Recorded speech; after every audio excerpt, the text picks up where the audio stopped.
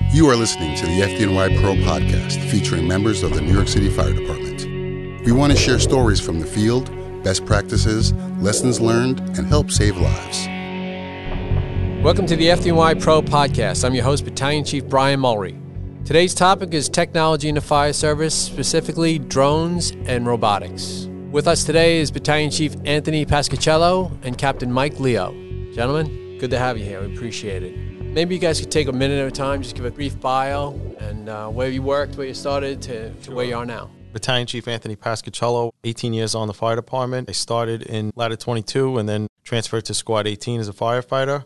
I was promoted to a lieutenant, covered in the 3rd Division for several years, and then I was transferred to Ladder 163 in Woodside, Queens. Got promoted to captain and covered in the 11th Division, was the captain of 211 for several years. And then I took a detail to the Fire Department Operations Center here at headquarters, where I ended up staying for approximately 2.5 years, which is kind of where I got my start in this program. And then a year ago, I got promoted to Battalion Chief, assigned to the 3rd Division, where I'm covering presently. I have 18 years as well. Ironically, we were in the same Proby class and same squad. Yep. So out of there, I went to Ladder 107 in Brooklyn. I spent about 3 years there before going to Squad 41. Spent about 12 or 13 years there. And after getting promoted to captain, I was detailed to ops, basically to work on UAS and robotics program. It's an exciting area to talk about. It's growing in leaps and bounds. It's definitely one of the hottest topics, I would say, when it comes to technology in the fire service. Maybe for our listeners, you could start at the beginning, start at the origins of the unit. It's attached right now currently to the Command Tactical Unit, which is part of operations and the Operations Center. The program started approximately 3 years ago, almost 4 years ago with the drones. The Command Tactical Unit started probably around like 2006, post 9/11, as one of the outcomes of the McKinsey report and other things. The idea was to give the incident commander and also the executive staff at headquarters and command staff real-time situational awareness at any incident. Like I said, it was born out of 9/11, where we didn't have all the complete information that day. The idea behind this is to try to start now getting the complete information, real-time information for the incident commander and so forth, and sector commanders to start making changes in strategy and tactics. And it started with, at the time, whatever technology was available, box cameras, vehicle-mounted cameras, mast-mounted cameras, and so forth. And then as time went on, it transitioned from the cameras to like GoPro units, and then from the GoPro units, we actually went to iPhones, just doing a streaming service back to the command staff at headquarters, and also, as time went on, to their iPads and iPhones. We also put a tablet at the command post so that the incident commander can see real-time information from the scene.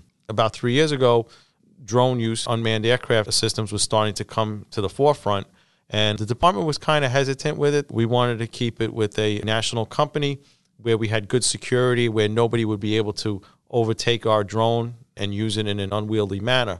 So what we did was we contracted with a company that made tethered drones, and that was the original drones and initial drones that we used. The first operation where we used it in the Bronx at a multiple alarm, I was actually the officer in Command Tactical where we used it. And it was kind of like an earth-shattering moment for the department, because it was the first time that the incident commander had real-time video from the roof that he could actually see what the sector was reporting back to him.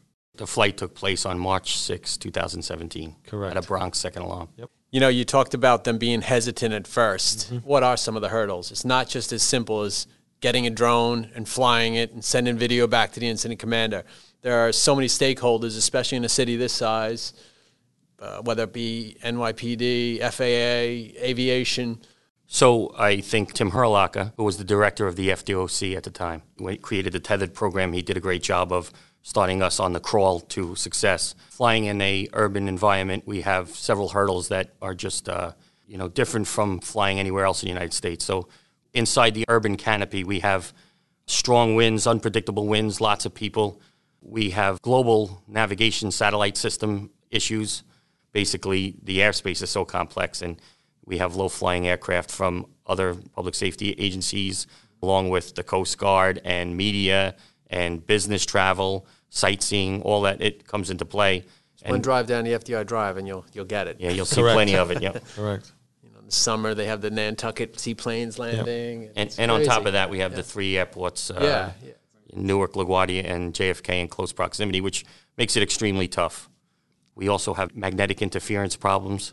And all these issues are very hard to overcome. And the radio frequency spectrum in New York City on the 2.4 and 5.8 is like completely saturated. So we had all these problems. So I think starting with the tethered system operational was the smart thing to do.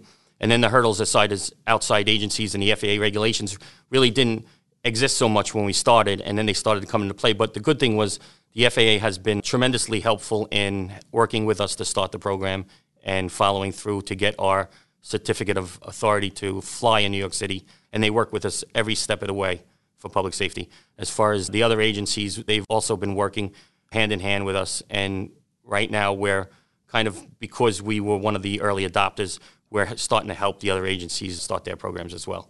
You mentioned that magnetic interference. Can you explain that? I'm curious. So a lot of these systems use compasses for their flight systems. So just like you would get that interference with a regular handheld compass, once the drones get this interference, their flight systems don't calibrate correctly, and it becomes a major problem to... what causes that interference? Heavy metal, dense building materials. Skyscraper, in the subways, Manhattan, metal plating, piers, and we have plenty of it in New York City. So it's something that we're trying to overcome. It's one of probably our biggest hurdle right now. And there's also the hurdles of the data and privacy issues, you wouldn't normally think of. Correct. We've been pretty fortunate that we haven't had any issues with it. All of our drones are clearly marked with the department marking. So when it goes up, it's just like seeing any apparatus on the street. The public clearly knows who it is. It's kind of looked at as like a normal thing now, I think, by most New Yorkers. But we are aware of those issues, and we are instituting policies that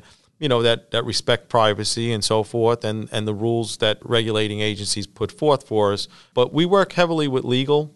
This is kind of one of the programs in the department that we kind of, as we go along, we have them side by side with us to make sure that we're making all the right decisions and moves on our policies. I wanted you to talk more about the capabilities and some of the exciting things out there. But one thing that stuck out to me, I remember questioning myself. I'm like, why do we have a tethered drone? It seems so, pedestrian at that point. But when I was talking to you last time, you explained about some of the actual advantages of how you'd be able to use that tool over the longer term. Correct. Could you just talk about that briefly? I thought it was interesting. So the tethered drone, basically its power and its communications back and forth works through a tether. It's on a cable reel, and as the drone goes up, its maximum height is 200 feet. We operate anywhere from 150 to 200 with it. And as it goes up, the tether plays out and is attached to it. The advantage of that is that if for a long-term operation, and we have had one where we utilize that tethered drone for about approximately 7 to 8 hours steady, it allows us for a long-term duration where the smaller drones, you have batteries and you have to constantly land it, change it out, and you're limited on your flight time. So the tethered drone keeps us up in the air for a long period. You can't really do any kind of lateral or horizontal movements with it, but for an overall view of a scene, it works very well. We envision using it again in the future more for like a special events type thing where we had a large-scale incident or a public gathering and we want to put it up away from their area, basically monitoring the whole scene for any kind of a situation. We look at it as like an event where maybe we're going to have EMS resources there and, we get a report of somebody that's ill or something. We can kind of zero in, focus in on the exact location and determine what resources would be needed for that. So it does have a part in our arsenal, but for the day-to-day stuff, we kind of use the untethered drones now. Yeah, and there it seems the technology is growing in leaps and bounds. There's so many different types, and I only know a little bit about it. So let's just talk on some of the more exciting aspects of the drones that are out there. Like two that I think were most impressive, and this goes from drones to robotics, was the Emily, especially where we are here with the amount of waterways we have, and also the confined space drone. Sure. So when we talk about drones, we talk about missions and applications, where we're going to use them. As you discussed, there is a mission for our tethered drone and always will be. In addition to the things that the chief mentioned, communications also plays a big part in the tethered drone because it could lift the communications package in the future where if we lose all communications, we can kind of create our own towers. And some of those other missions, which the main one we're using it for right now is situation awareness. And as we go down that mission list, we touch on special operations with our rescue capabilities and with high angle. We did a little training the other day, and we can see things from almost a mile away with the optics that we have on some of these. So if we had a high-angle incident. Like a hanging scaffold, Yeah, we'd be able to, or a instance. crane incident, we'd be able to see that far in advance of somebody actually getting on scene, and we might be able to get the resources moving faster than they would be. Certainly there's a lot of collapse potential with drones, as well as confined space areas. We're also using them for inspections, building inspections, arson investigation, safety investigations. There's a lot of missions and applications that we can use these for. So I think we're right now at the tip of the iceberg of where we're headed for the future. And then we have other devices like the Emily device, which is a remotely operated marine vehicle that has side scanning sonar. And what's interesting about Emily, it gives us the ability to see what's under the water. So in the future, it might be that we can have the Emily search for what we're looking for and send the scuba divers right to that location rather than them do the work underwater, And which is taxing and difficult. Explain what the Emily is so our listeners have a vision in their head. So it's a tiny little boat. It's like a 3-foot boat that looks like a buoy, and it has dual capabilities. So there's 2 different types of these Emilys. One is for swift water where it can get out to a victim and they can cling on to it. And the other one is the side and how do you scanning. locate? Is it a sonar? One of them has the side scanning sonar. Right. And then is that for a search? that would be for a search or to look for an item.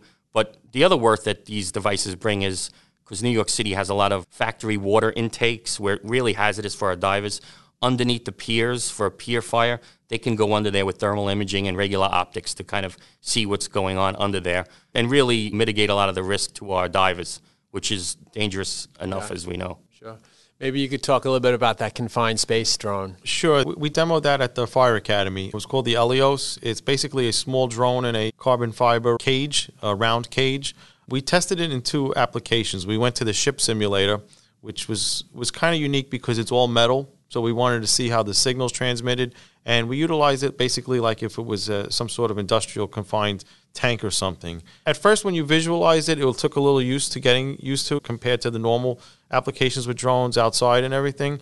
But with its lighting capabilities and everything, you could see definitely it had a good place for us, particularly if it was anything questionable with atmosphere and where we had to really send somebody in. Then what we did was we took it over to the field house at The Rock.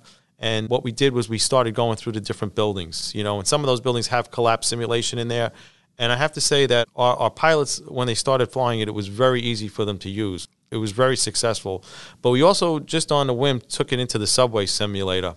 And that's where we really thought we saw our worth with it. One of the things that it did was we landed it onto the floor of the subway car. And to save battery resource, it'll also roll, sort of like a camera that rolls. And explain to the listeners also, it's like a drone where the rotors are encaged. So there's no damage, there's no danger to anybody. Bounce off walls, correct. essentially. Yes, Yeah. it can bounce and take a hit without crashing or anything like that.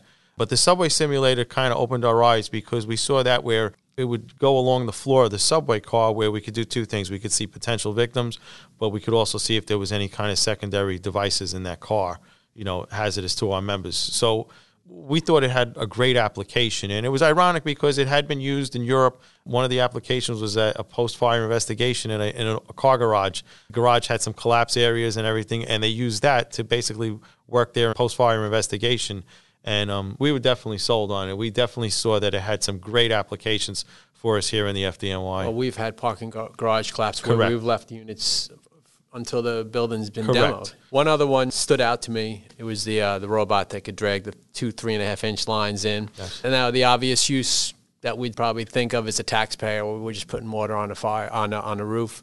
Maybe you could tell us about that. And then what do you think the critics would say, who say, well, this is taking firefighter jobs? And what's your stance? Is it about firefighter safety? We heard that in the academy while we were testing it out by at least 10 firefighters. Yeah, so 10 different guys came to us, I'll take that line in. Everybody's great for telling you that, but when you start moving 3.5, all of a sudden the attitude changes. And I can tell you one specific incident where the mindset started changing. We had an incident in North Queens where the incident commander was presented with the drone at a collapse site. And the same thing, Command Tactical responded. They said, Chief, we have the drone. And he kind of was like, drone, what do I need a drone? And then when they put it up and he saw the overall scale of the collapse, he was sold. He was sold on it. And you want to know something? As time has gone on, as we've used it more and more, when we report into the command post now and say, Chief, we have the tablet, here's the tablet, we have the drone up, they're like, great, can you show me exactly this area? And they're asking you to pinpoint specific locations. And it really has helped, particularly because these drones have the thermal imaging and forward infrared cameras. And when you look at stuff differently through the thermal imaging or FLIR, it changes things dramatically as far as strategy and tactics, because a lot of times we're throwing resources maybe at a part of a building that we're just wasting it, where we could actually, put them where they're much more needed and accomplish our task much faster. And some of those capabilities of the ground robots, specifically the firefighting ones, they're able to go into a structure basically when we've pulled everyone out. And their streams could reach like 15 stories high. They put out a tremendous amount of water. Most people know that they were used in the Notre Dame fire in Paris, effectively used. I think they have other capabilities as well. They can be used for shielding for counterterrorism task force. They can be used to carry things, move things. They have big winches on them. They can actually have different monitors and sensors that we could put on them.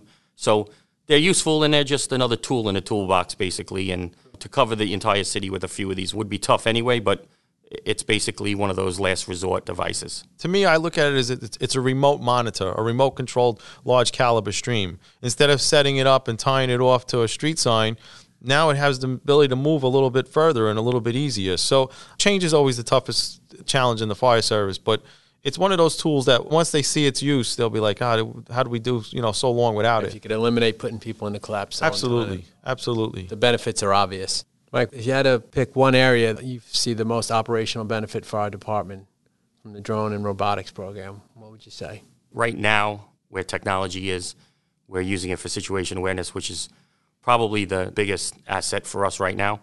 Going forward and for the future uses, I think we're going to see a lot in tunnels, confined spaces, collapse scenarios, and the drones in conjunction with robots. I mean, we could do some amazing things. Even right now, the technology is out there where we can basically, in a large-scale collapse, we can drop little robots that basically monitor the air, have seismic, acoustic listening capabilities, and basically also send a signal, create like a mesh network, and also give their GPS coordinates. So we would be able to pretty much take a whole collapse site and map it out with layers and know where the most probable rescue attempt could be made.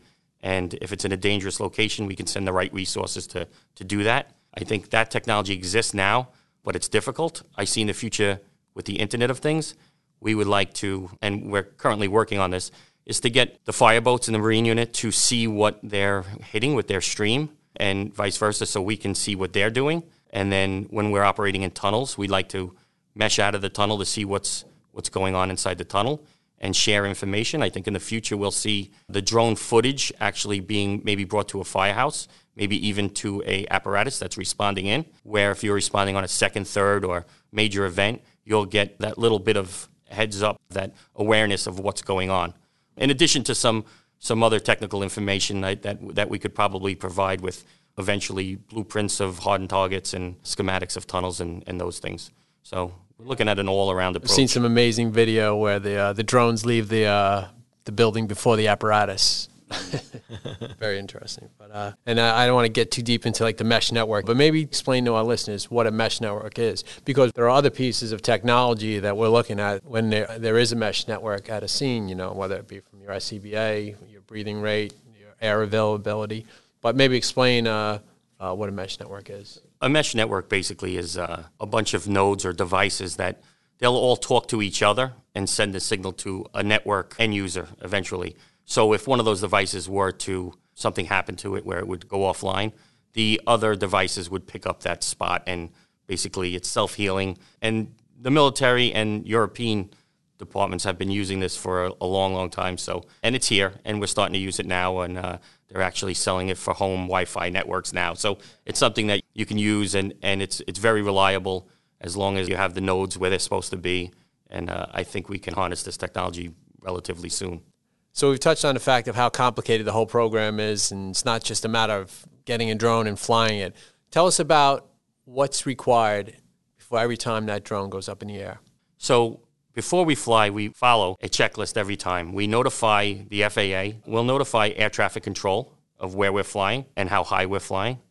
We'll notify NYPD operations. And then we also have to do a check, and we use applications to do this for any temporary flight restrictions that may exist. And that happens quite often in New York City for VIP events, sporting events, the UN General Assembly, the U.S. Open. So We always have to check where we're going, and we can get permission to fly inside those temporary flight restriction zones, but we need permission from the person who actually put that in place. And we often receive the approval to fly in those places relatively quickly from the FAA. Can you tell me more about the licenses requirements for our pilots? I mean, how many do we have? What type of training do they go through? The department has about 20 to 30 pilots, but within CTU, we have probably about 10 pilots. Those pilots operate under our certificate of authority from the FAA, and we have what's known as a jurisdictional COA, which is your certificate of authority. And basically that kind of spells out what we can and cannot do operationally. The department requires that these members have their Part 107, which is their drone license from the FAA. And then we send them for some additional training in upstate New York for operators course and then advanced operators course. And in addition to that, I think in the future we'll probably be adding some other classes as we go forward and bringing some of them in-house. We have a tech-savvy squad, pilots from all around the job. So the same operator that can operate a drone will also be able to operate other varying degrees of autonomous vehicles as well. And I think to be successful in a stressful condition and we get a terrorist attack or something happens at a large-scale event, you need the person who's operating needs to be spot on, an expert. And I think that's where the real worth in the program is. You know, they're good on the computer, they're good on the drone, they're good on robots and data storage and everything else that's related to it. So it's kind of a unique community within the department, but it's one that we're culling and expanding on a regular basis. They put together like a perfect unit. Some of the pilots are experts in GIS, and others are broadcast technology, others are drone racing. So they kind of already put together this great group of members that are all experts in their own field, and as a team, they're just so much better working with each other. How about collaboration with some of the other agencies? I know NYPD Aviation has to be one of your partners. How is that going? It's going very well. We had a large-scale summit earlier in the year with a lot of our partner agencies, OEM, NYPD, Port Authority, FAA, FBI, and it went very well. We have a good working relationship with them all. We have an agreement with them, you know, as far as a large-scale incident so that we can coordinate our operations together.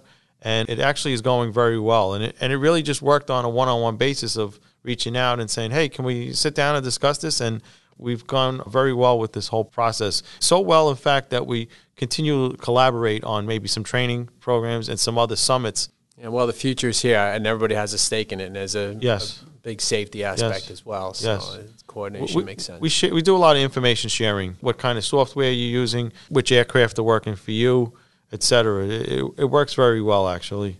Since you guys have been involved from the very beginning, and it's just growing in leaps and bounds, and the technology is leapfrogging upon itself, where do you see it? 5 years out, 10 years out?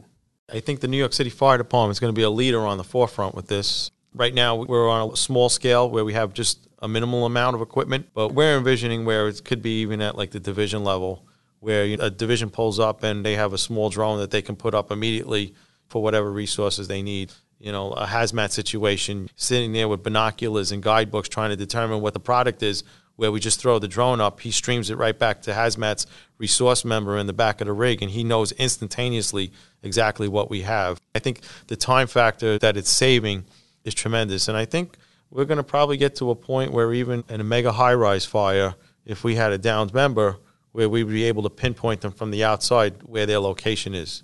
So I think it's definitely increasing, and I see the use and the acceptance within the department and in the fire service alone as being increased dramatically.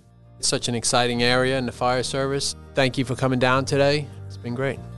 I'm your host, Battalion Chief Brian Mulry. For more training and information from our subject matter experts, go to fdnypro.org.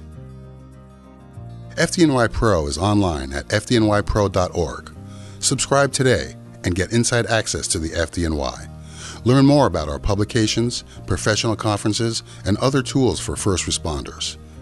Train with New York's bravest.